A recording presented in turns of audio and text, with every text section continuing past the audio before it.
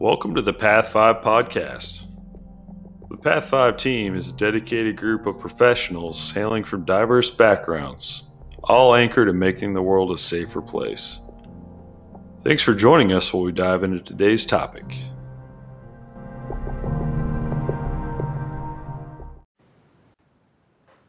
Hello everyone, welcome to the Path 5 podcast. Thank you so much for joining us. You could be anywhere in the world right now, but you are here with us, and that's what's important. So our very first episode, we're kicking off with a topic that we really don't necessarily want to talk about, because in some senses it's almost like beating a dead horse with a shovel. However, COVID-19 is, for all intents and purposes, ruling our world right now. It really is, whether we want to let it or not. It just is a fact of life right now. However, a lot of things that are captured by mainstream media and other sources really dial in on what's going on with COVID. Are we up? Are we down? Has the curve been flattened? How is it affecting the stock market? But they're really not getting into those second and third order effects that are so huge and so important. And anybody who's been in the military or financial sector, any myriad of life functions, spend a lot of time looking at these third order effects, because they're just, they're like that thing waiting under your bed, jump out at you at night. They will just smoke you when you're not looking. So, big thing before we jump into episode 1.1, known as ripple effects, COVID's second and third order impacts, is I'd like to introduce our team. Many of you viewers or listeners, not viewers. Wow. Speaking of viewers, I think we are going to kickstart our YouTube here in a little bit. But for now, you're listeners. Many of our listeners have probably come to us from some form of social media, most notably Instagram. It's really when we got our start in the social media sector. So if you guys are joining us from there, you probably know what we're all about already. But for some of the newer viewers, the Path 5 team is fundamentally a group of like-minded individuals, all hailing from a wide range of backgrounds, different walks of life, different socioeconomic backgrounds, but we're all bound by the same ideals and beliefs, and this one overarching goal, which is making the world a safer place. And that is such a loaded term, which inherently supports the complexity of our very small, tight-knit organization. But if you guys can keep those things in mind, and keep in mind our overarching goal here, which is to provide you with experience-based assessments and perspective. We are not here to regurgitate what we saw on CNN or Fox News or MSNBC. If you guys wanted to go and view opinion-based critique, not grounded in experience, please go to Reddit. There's thousands of folks out there just spewing whatever they want to. That's not what we're doing here. We are expanding our own horizons and hopefully taking you with us. For those of you who don't know, I am Midas. That's my call sign. We're going to be using call signs throughout this, just to protect anonymity's sake. We're not trying to be Call of Duty Airsoft champions. We're just going with the flow here, and that's what we're going to do.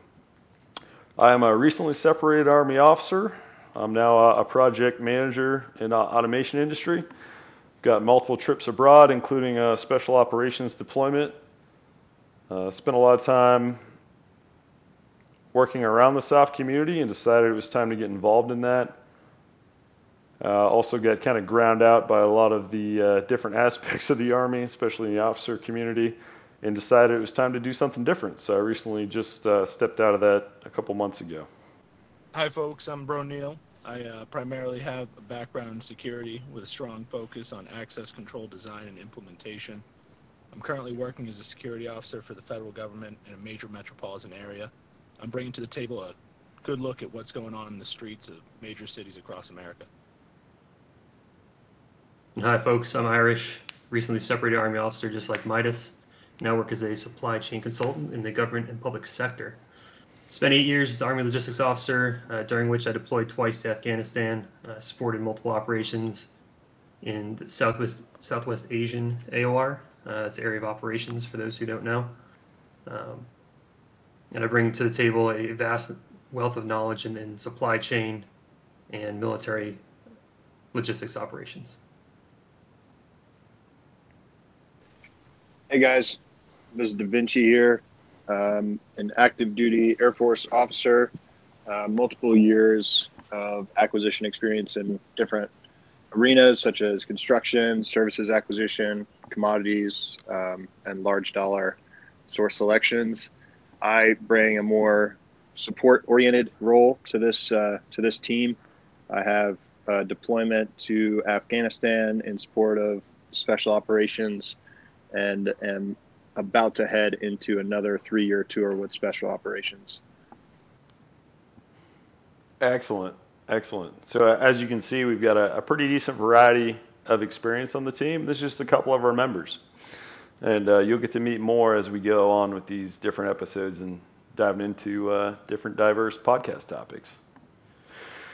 So, sorting through all of these effects that COVID-19 has had on our society. And when I say our society, we are American. However, a lot of these things also pertain to other nations. Europe, Asia, doesn't matter. Right now, anything that we do say that sounds American specific, try not to treat it as such.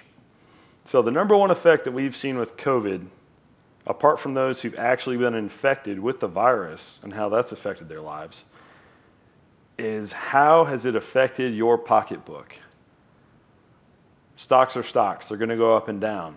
But a job and the salary and the money that you take home to support your family is such a huge, huge important factor in your daily life. And COVID has affected that with a lot of people. U.S. unemployment is the highest it's been in I don't even know how long. Decades. Despite the American economy being on such a great increase, now it's been brought to its knees by this virus. And a lot of folks right now who are tuning in, hopefully you're getting back to work, getting back into the fold of things. But we do understand that a lot of you have either lost your jobs or been furloughed temporarily as a result of COVID. And an important thing for you guys to understand is that you're not alone in that. We have fought that fight with you, and we will continue to over the next couple of weeks, possibly months. Myself, I have been furloughed from my job. Keep in mind, this is a job that I joined while I was still technically on active duty. I was on terminal leave, had just left the Army. Technically, I was out in February now, so I'm not even 90 days into my employment, and I was furloughed. I went from, and this is all relative, right? I mean, we're all just grains of sand on the earth in the perspective all time. But I went from being somebody who is hailed as being important and being effective and being highly essential to the conducting of different operations abroad in a very high intensity atmosphere, to being told that I was not needed. Hey, you can go home, and by the way, we're not going to pay you. And that had a huge effect on my psyche, absolutely massive. I mean, who in their right mind wants to hear that they're not important? Nobody. It's like this physiological human desire to be necessary, right? And there I was on the opposite end of the spectrum of what I was used to. So definitely had a big impact on the mental health scene, which we're going to get into a little bit here. And it really forced me to reassess and step back and identify what is important. What's important to me as a human being? How am I going to get by when the money's not coming in? How am I going to support my wife? And once that was established, it was like, how am I going to spend my time in a constructive manner? And that was such a key point, and we're going to get into that as we as we flow. I think a lot of the team, given our diverse, we'll say, career choices at this point, we've seen widespread impacts of COVID, right? A lot of jobless citizens, some widespread anger has been really churning, and a lot of further division has reared its ugly head. You're looking at class division, political division. I mean, political polarization has just skyrocketed, as if we thought it couldn't get any worse, right, as a result of COVID. So, Bro Neil, given your close interactions with a very, very diverse group of people attempting to gain entry to a federal building in Boston, how have you seen this frustration growing? It's been growing regardless of, class or position in the world or wealth. People coming in trying to get, help from the federal government are being turned away. Whether it be someone who's a small business owner who's looking to get, assistance through this tough time, all the way to someone who's looking for their Social Security disability check. It's hitting everyone, and everyone's coming in with an elevated level of frustration. And what we're seeing mainly right now, because we are still working, but we are working on a reduced staff, is that there's been a lot of loss of faith in the homeless centers around Boston and in Boston. They actually went in, they did testing, widespread testing in mid-April, and they found that 50% of the people staying in these homeless shelters actually tested positive, even though that they were completely asymptomatic. So they had screening in place to try and keep COVID out of these homeless shelters, but 50% of their population test positive with it, and none of them have symptoms. So it's been next to impossible for them to fight this and gain some type of traction. Wow. So yeah, this major loss of faith in the system has caused all these homeless people who weren't living on the streets to now spill out into the streets. So, a lack of citizens walking around, spending money, being out there has just allowed them to take over the streets of Boston. We're going from, one physical altercation per day with the homeless population to anywhere from 3 to 5 per day. So we're constantly on our feet, constantly getting out there, and it's a face-to-face interaction. We're putting ourselves out there, and we never thought we would be.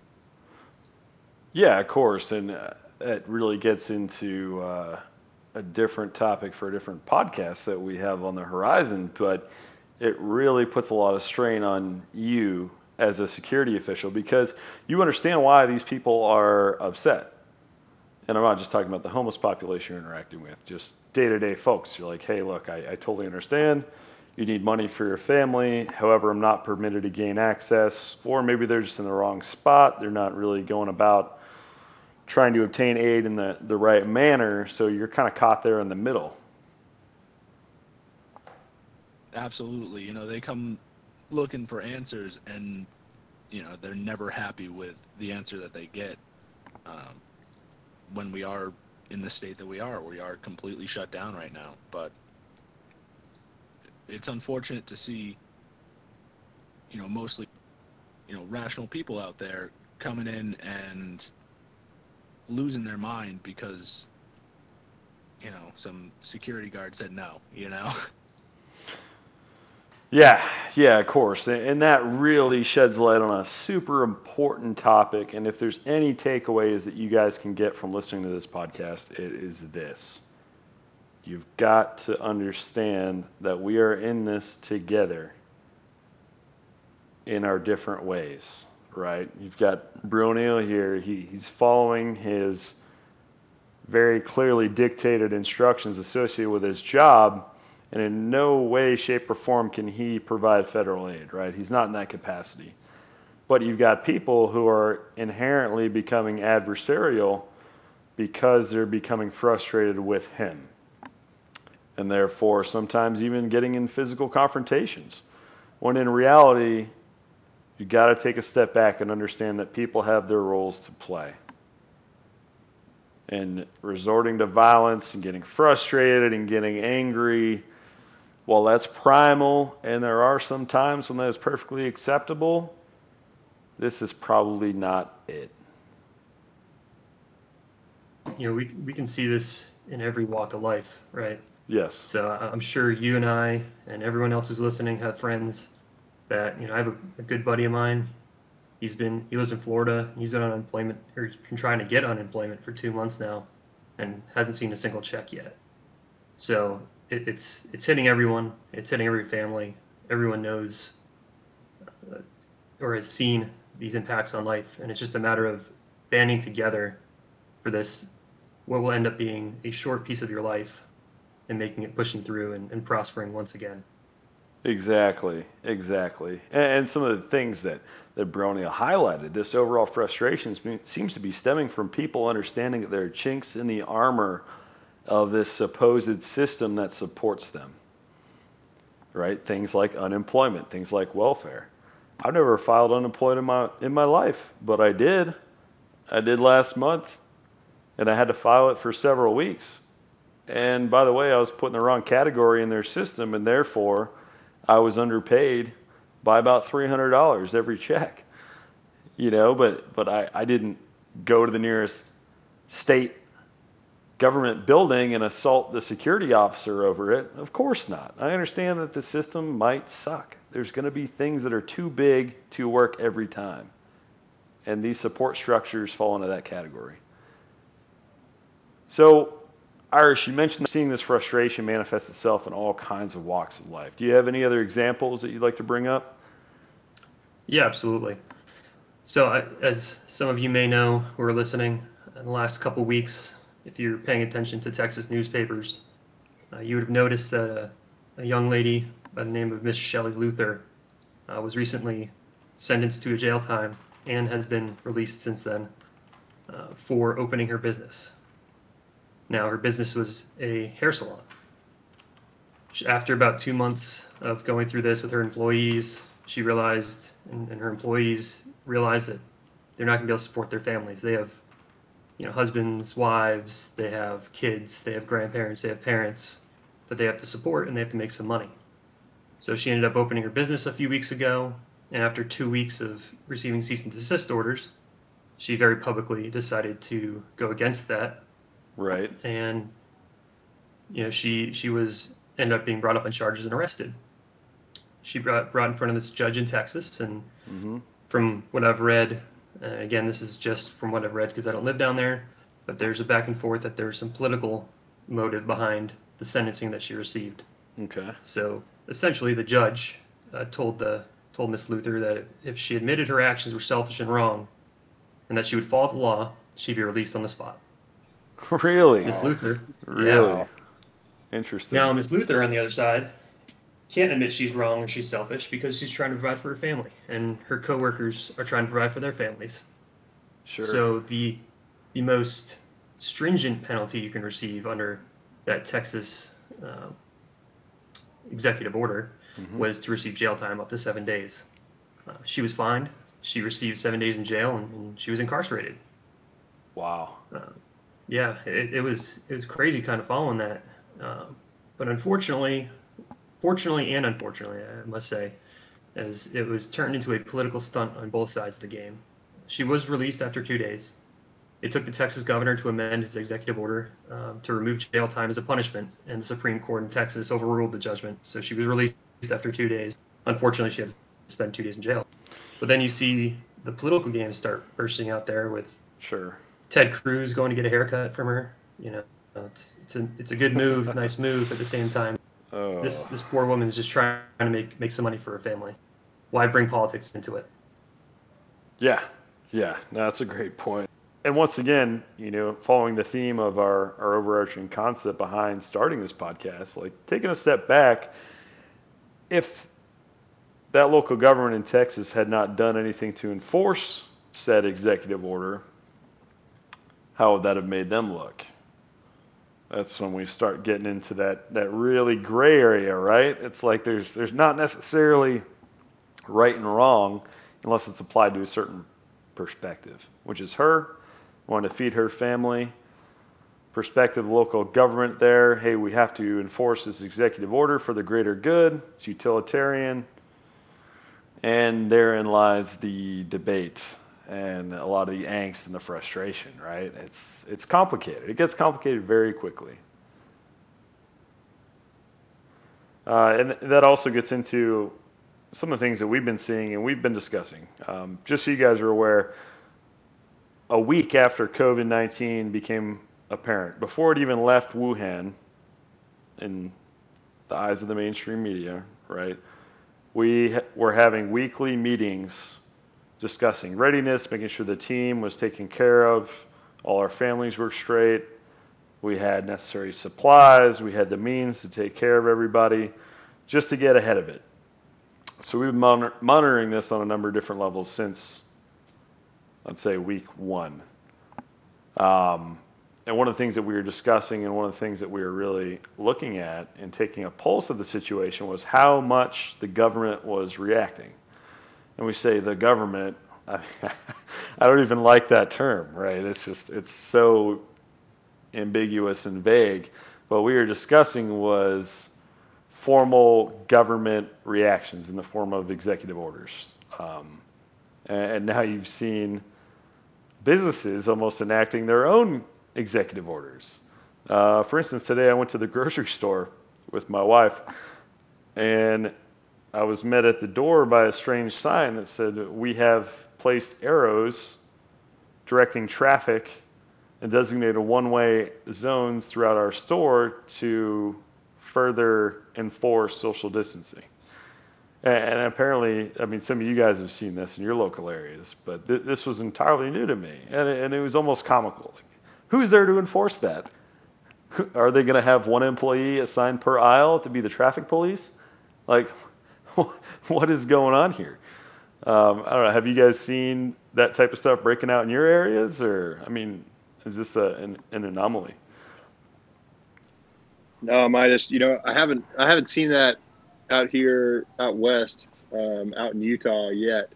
We've been fairly fortunate as far as the hit rate for COVID out here, but yeah, I just imagine those old school beat cops, with a whistle and a baton, like standing on a soapbox in the middle of the intersection, waving old school Model Ts back and forth, and right, I just picture a Walmart employee doing that in the middle of the aisle. Like it's crazy how much this is affecting even just a simple thing like going to the grocery store. That's wild. Yeah, it's bordering on the comical sense, in my opinion.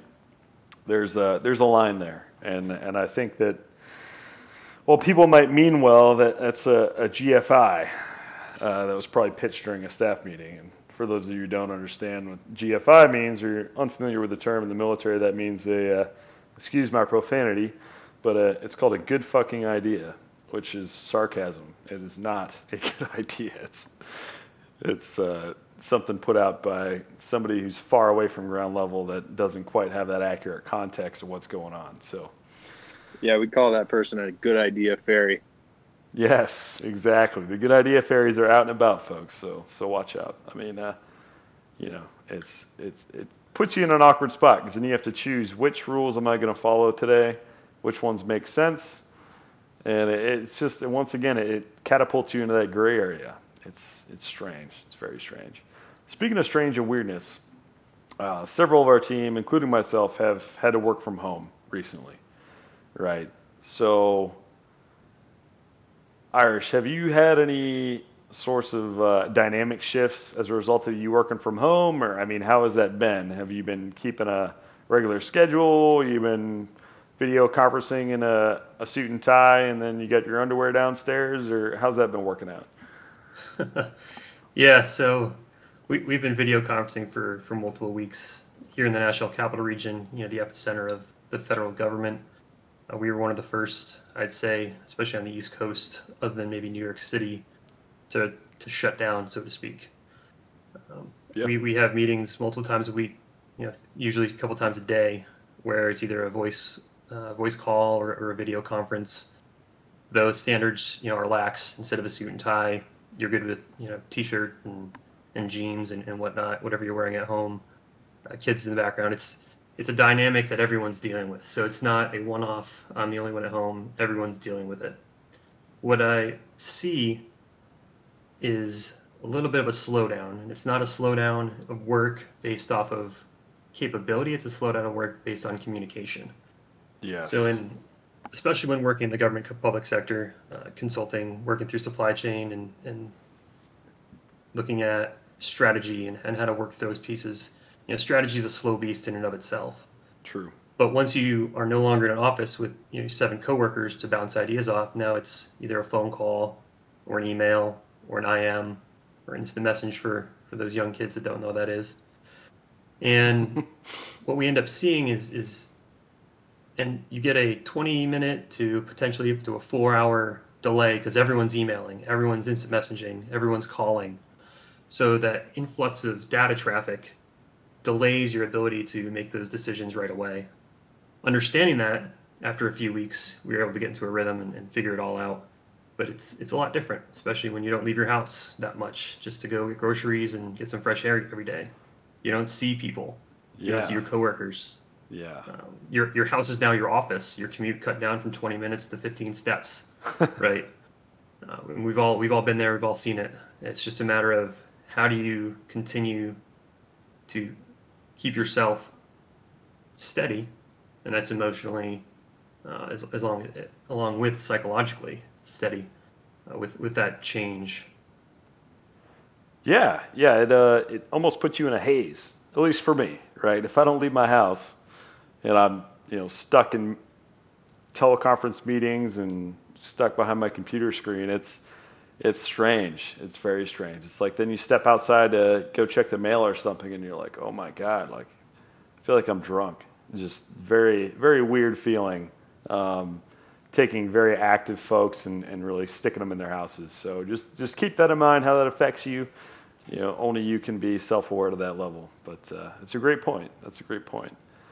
So Da Vinci, being an active duty military guy, how weird has that been, man? Like, I mean, you're not marching around your living room in your uniform, Like, what's your daily rhythm look like?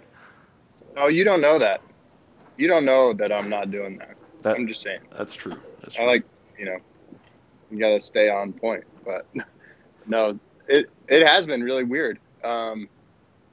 It's been a learning curve for all of us, and it's definitely poked a lot of holes in our readiness and shown areas where we need to be more prepared, whether that's training or supporting the mission here, keeping our planes in the air and keeping the boys that are overseas, making sure that they're supplied with what they need.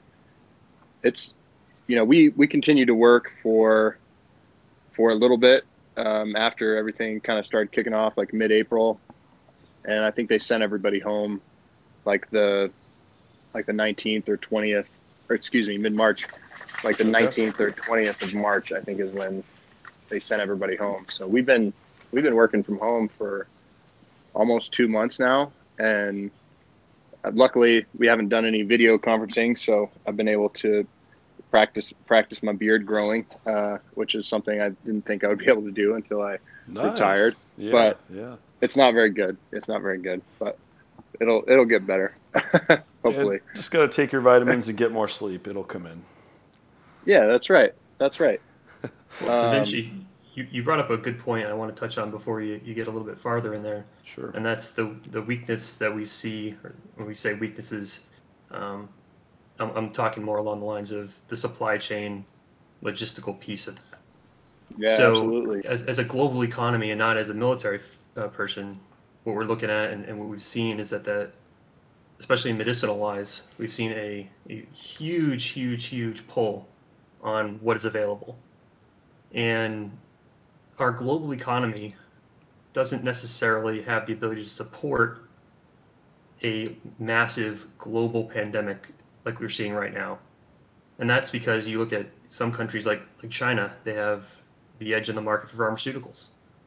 You don't see that in the United States. We're not producing our own medicines, and we might not have the natural resources to create it. So how do you look at that to hedge your bets for later on? Because we're gonna have to look toward the future here soon. Yeah. So how do we hedge our bets and change how we import and export goods?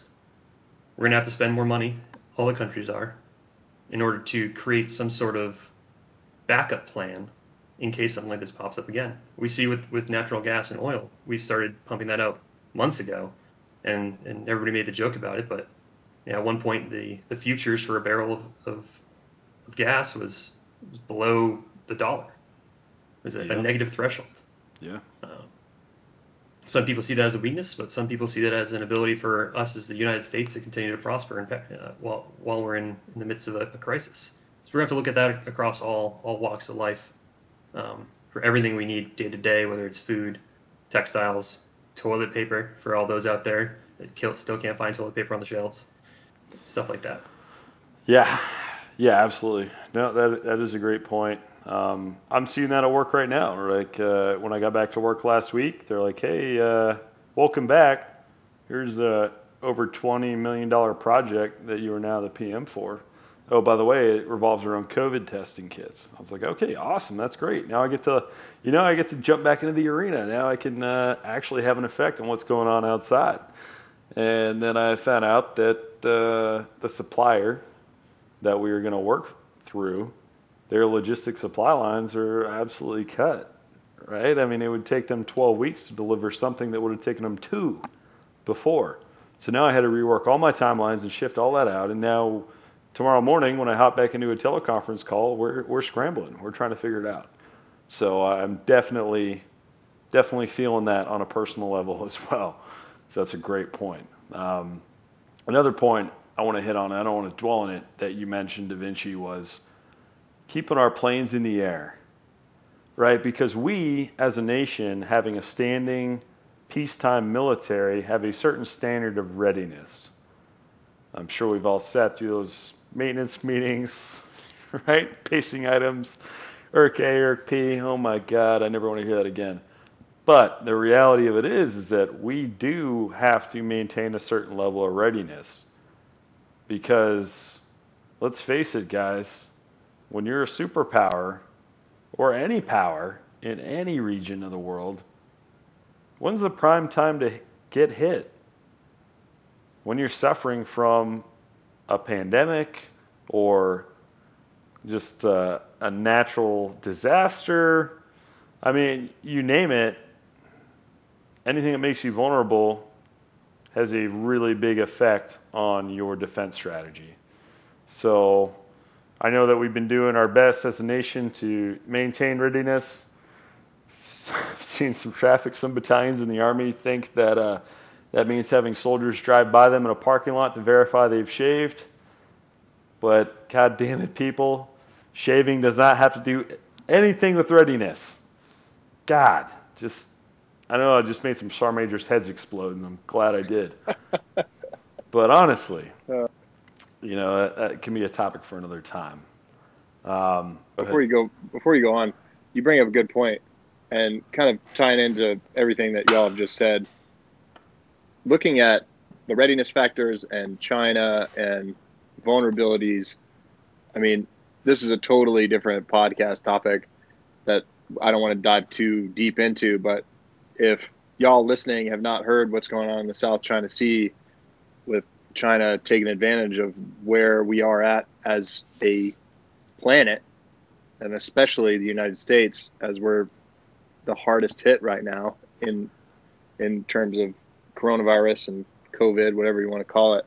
Sure. They're taking advantage. They see we're crippled, we're not ready, and they're trying to take control of the South China Sea. And that's not just planes flying, but also ships floating, submarines, submarining.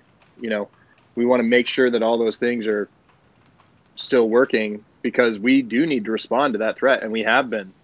And I don't want to get too deep in the weeds. I'll let you guys look it up on your own, listeners, because it's a really interesting situation going on down there right now, because China's taken advantage of this lag in where we're at as a country, and also as a coalition, with our allies in the region. So take a look at that, and hopefully we'll be able to address it at a later podcast. Absolutely. Yeah, it's not just a concept, it's real. It's happening now. So wrap your minds around that. Mm-hmm. Perfect. So, Bronio, obviously you were unable to protect the federal building in your boxers in your house.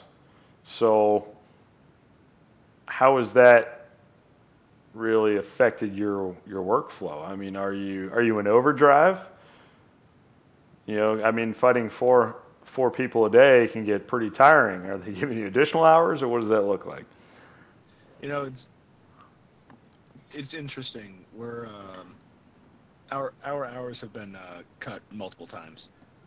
So there's folks that were working their 40 and then also putting in another 20, 30 hours a week in overtime, bringing home pretty fat checks and enjoying that. And a lot of guys made the mistake of not living on their base pay, but living on their overtime. And it's caused a lot of issues for guys. Luckily, most of the guys that I know have been able to reach out and get some support through unemployment for their reduced hours. But it's definitely changed the level of motivation at work. Although the job to do has been ramping up. For me personally, I'm down to 2.5 days per week, where I was working 6 days a week before. Oof. So my time opened wide up. Yikes. I'm very lucky that I had a trade before I started a real job. I paid for all my books through college by turning wrenches on cars. So I've been able to help out the neighborhood, just simple stuff, oil changes, and that's keeping awesome a little bit of extra cash in my pocket. But yeah, it's been pretty insane. Just going in, my 12-minute commute is now 4.5. I zip right into the city. It's no issue. Yeah. Still put the plate on, still put the duty belt on, and get out there. But it is definitely a different world. Instead of seeing people, walking around, going into bars, going into all these restaurants, everything's shut down, and really the majority of people that are walking around are, either on something or without a home. So it's been a kinetic environment, I'd say. Yeah. Sounds like it. I really enjoy hearing your stories, especially the one about the poop in the X-ray machine, but that'll be for another time. So a lot of these things that we've already dove into over this podcast revolve around frustration as a second order effect from COVID, right? It's there. Everyone sees it. We feel it. So what does that really mean? From a counterterrorism perspective, looking at this, there is a high potential for radicalization right now. Radicalization is fundamentally the process that takes a normal person, everyday run-of-the-mill Joe, and turns them into a threat. A lot of the criteria surrounding that revolves around unemployment. It revolves around where they're getting their information from, right? What are they learning? Who are they learning it from? Are they learning it from radical clerics? Are they spending times in madrasas? How much of the population of that area is unemployed? How much of them are military-age males? All these things go into play when you're looking at a radicalization matrix associated with an area. However, we are now basically all satisfying a lot of those conditions. So the only thing that's going to set us apart from somebody who becomes a threat in a statistic and is not producing anything productive or constructive for society or for their families or their loved ones is your mental state of mind.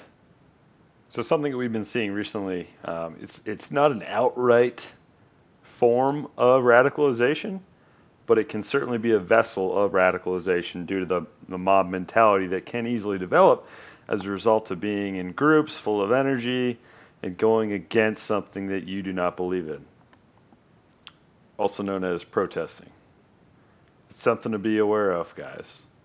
We're not saying that being a protester means you're radicalized, not at all, but it is something to keep in mind.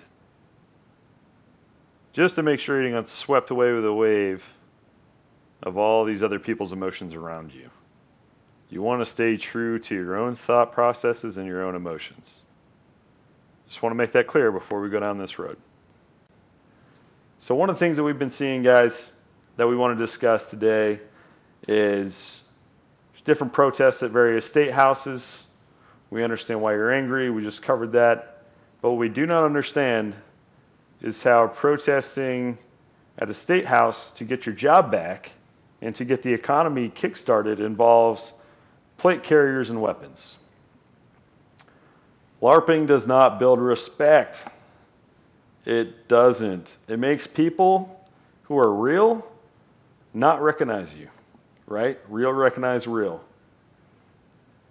It also makes people who do not understand and who have not owned a weapon or do not have a plate carrier in their trunk or are not one of the armed and ready understand and want to become armed and ready. It creates a barrier of fear. So in my honest opinion, the situation at hand does not call for plate carriers, right? This is not the time to boog. And don't get me wrong, Claymore Roomba is definitely something that I would like to have roaming around my house. It's pretty sweet. However, this is not the time, this is not the place. Okay? A state government telling you that you cannot go to work does not equate to British taxation and the frickin' Boston Tea Party. Okay? It's not the same, guys. Take a step back, apply some context and perspective, and understand that. Please. Responsible gun ownership does not incite fear. It educates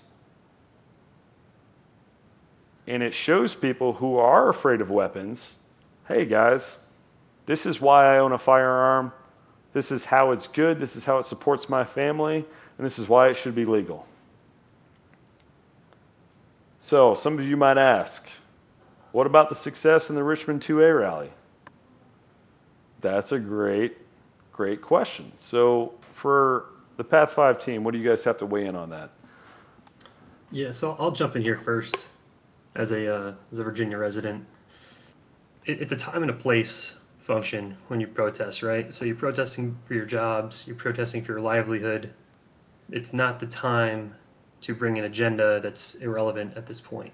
Yes, I'm all for that pro 2A stuff. I own multiple firearms, multiple compound bows. I like shooting all the time. I love hunting.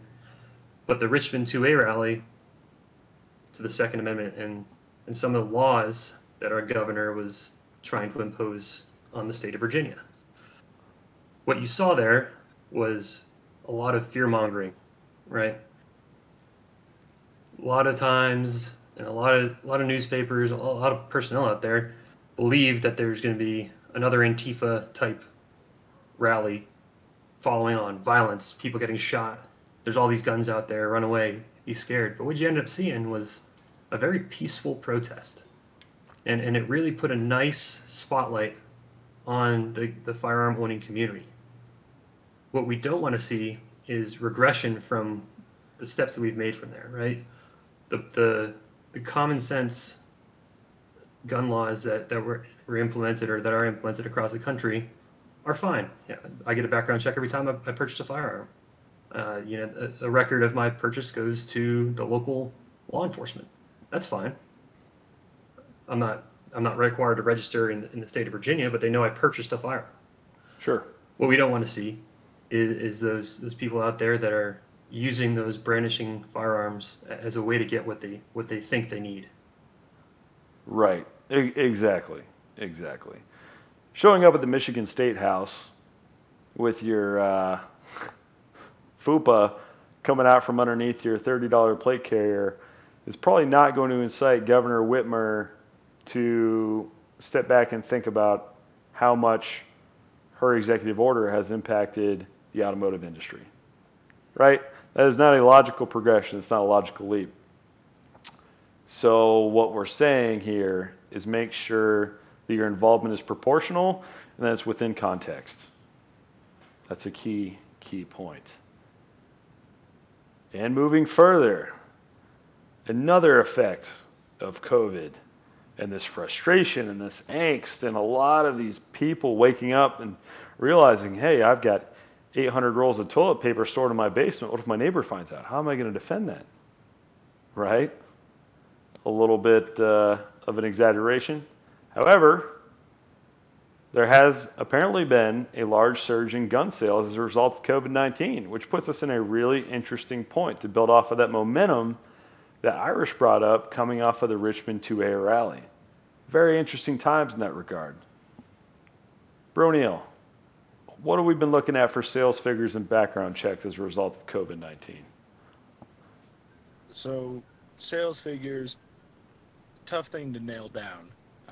A lot of states do allow for private person-to-person transfers that don't have a 4473, which is the ATF form that goes along with a NICS background check, which Irish touched upon. Whenever you buy a gun from a federally licensed dealer, they do have to run a NICS background check through the FBI. It's a quick process. I won't get into, what I think the flaws in NICS are, but it's also a good metric to see how many new firearms have been purchased or how many NICS background checks have been conducted. In February of 2020, we saw around 2.8 million NICS background checks. Okay. Now, that's not astonishingly high. Anywhere from the high 1 million area, low to mid, is relatively normal over the past 10, 15 years. But March 2020 comes around. Right. 3.7 million NICS background checks. I mean, that's nearly a million more in 1 month. Yeah. That's a massive, massive surge. Now,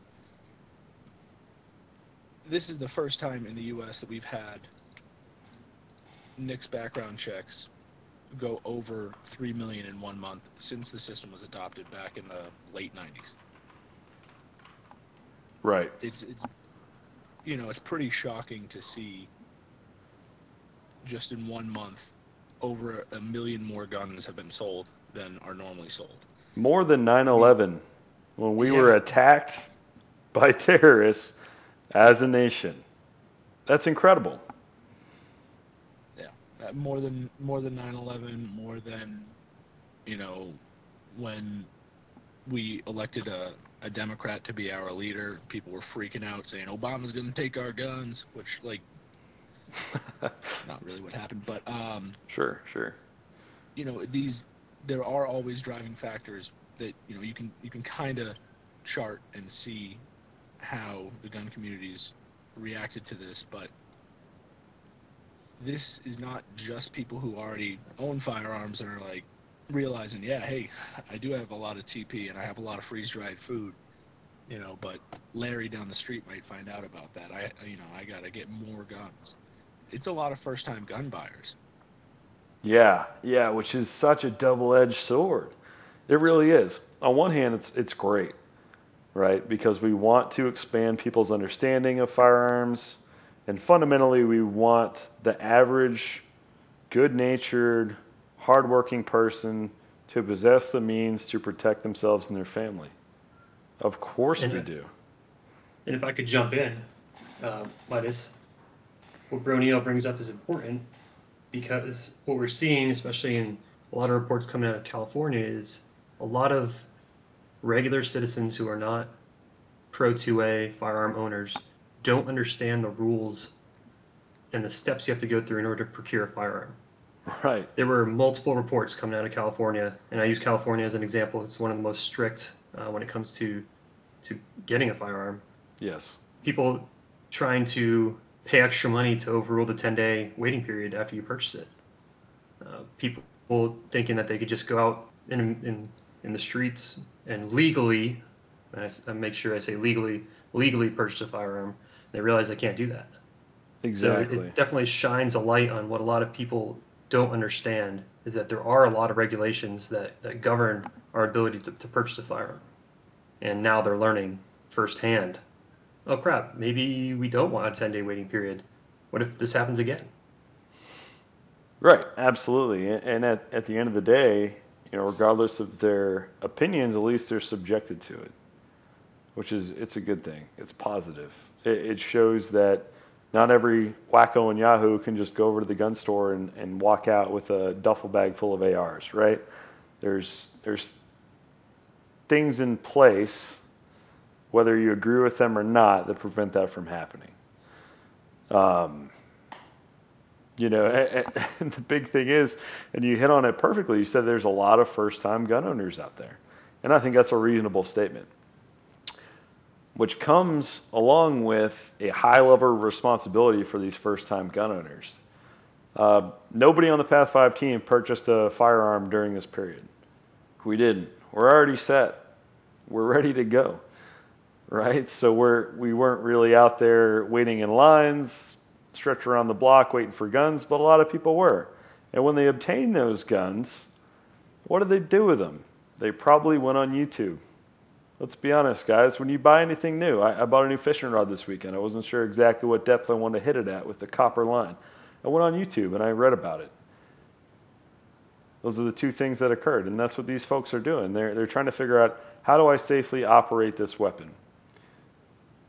And they're really coming to grips with that ultimate responsibility of having life or death in your hand. Training is important, folks. Training is really important. There's a lot of good resources out there, and I'm not saying that YouTube is not sufficient. It might be, if that's your learning style. If it's not, and you prefer more hands-on and you're really unsure of yourself, then I highly suggest that you contact a local gun store, probably the one that you bought the weapon from, and figure out if there's any sorts of even concealed carry permit classes, even if you don't have the intent of getting a concealed carry permit, just to gain familiarity and comfort with your weapon. It's so important, guys. So important. And we've seen this on every single level, from, especially in the military, from people who their first time ever touching a gun was basic training to tier 1 operators. Yeah, Midas, that's a good point as far as training goes, because I think a lot of people imagine folks in the military know how to handle a weapon, and they don't. I think I've had maybe 9 hours total of firearms training since joining the military 12 years ago. One was basic training, another was kind of a interval training, and then right before a deployment.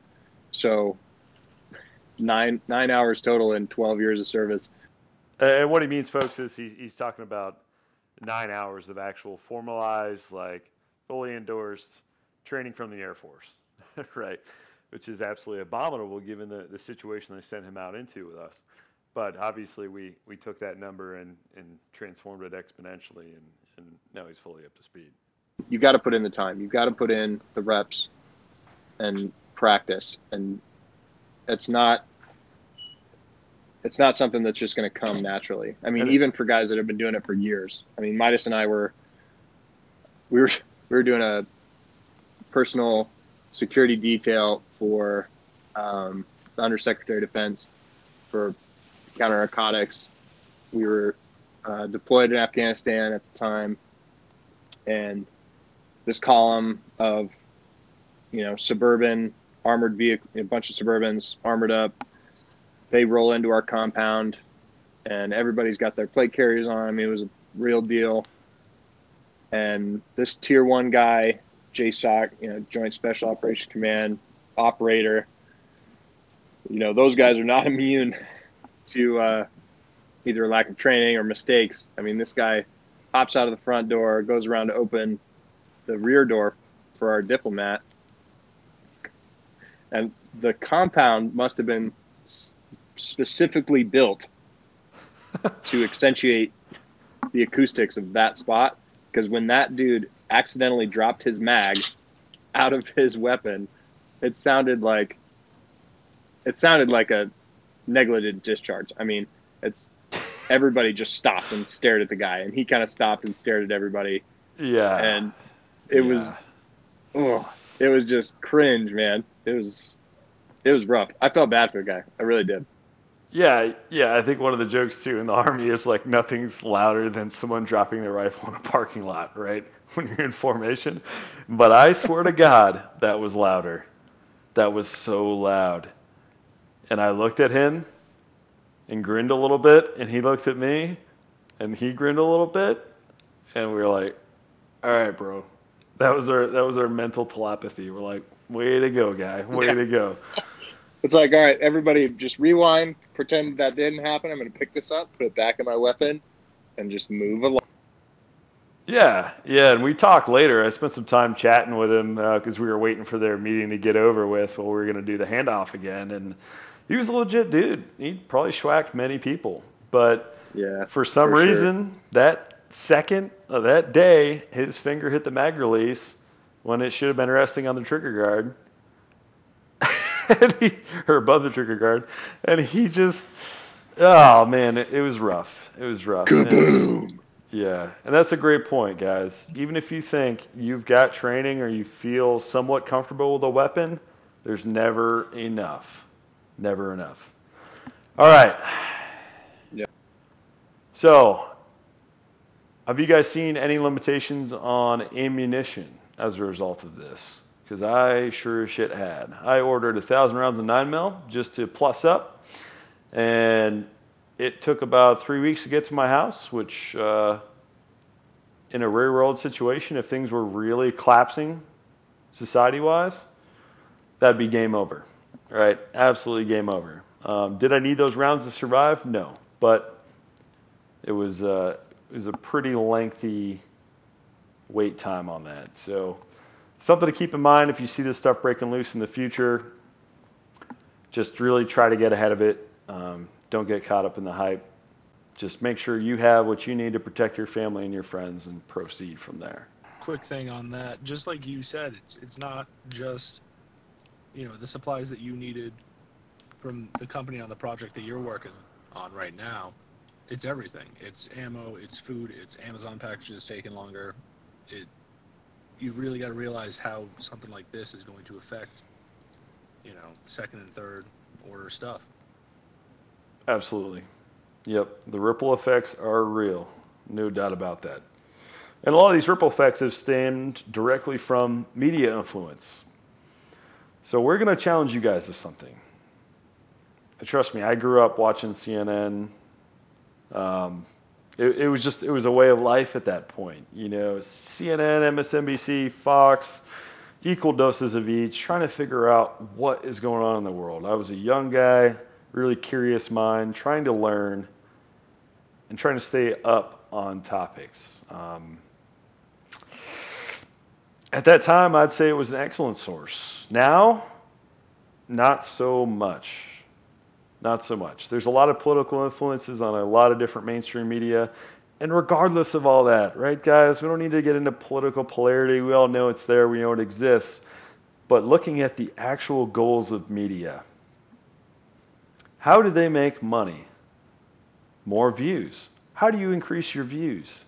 You create panic. You magnify things that are going to get the people going. Right? They don't even know what it means, but it's provocative. Right? They simply do not have our best interests at heart.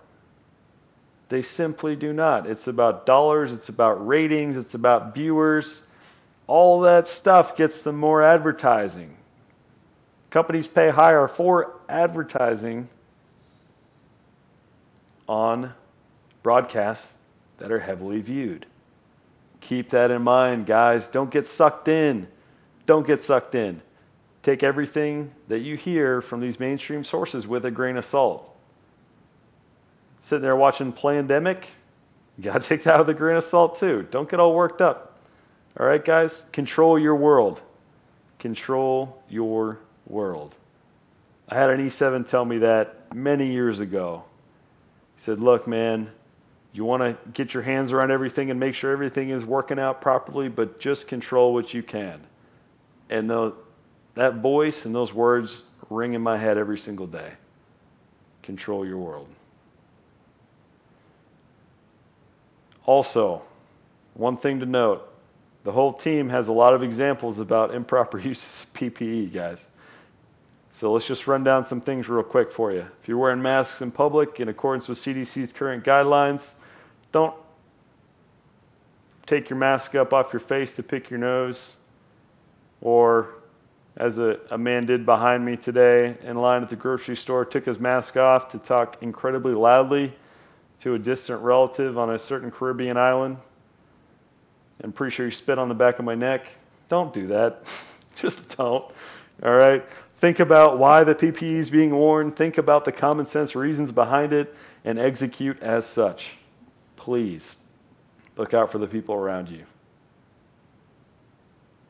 Now, this has been a long one. It's heavy, it's deep. We could have spent hours sitting here chatting with you guys. We really could have. These are big time issues that are having big time effects on our lives. So just to get a quick recap of some of our bigger points here, guys. Try to be objective. Take a step back.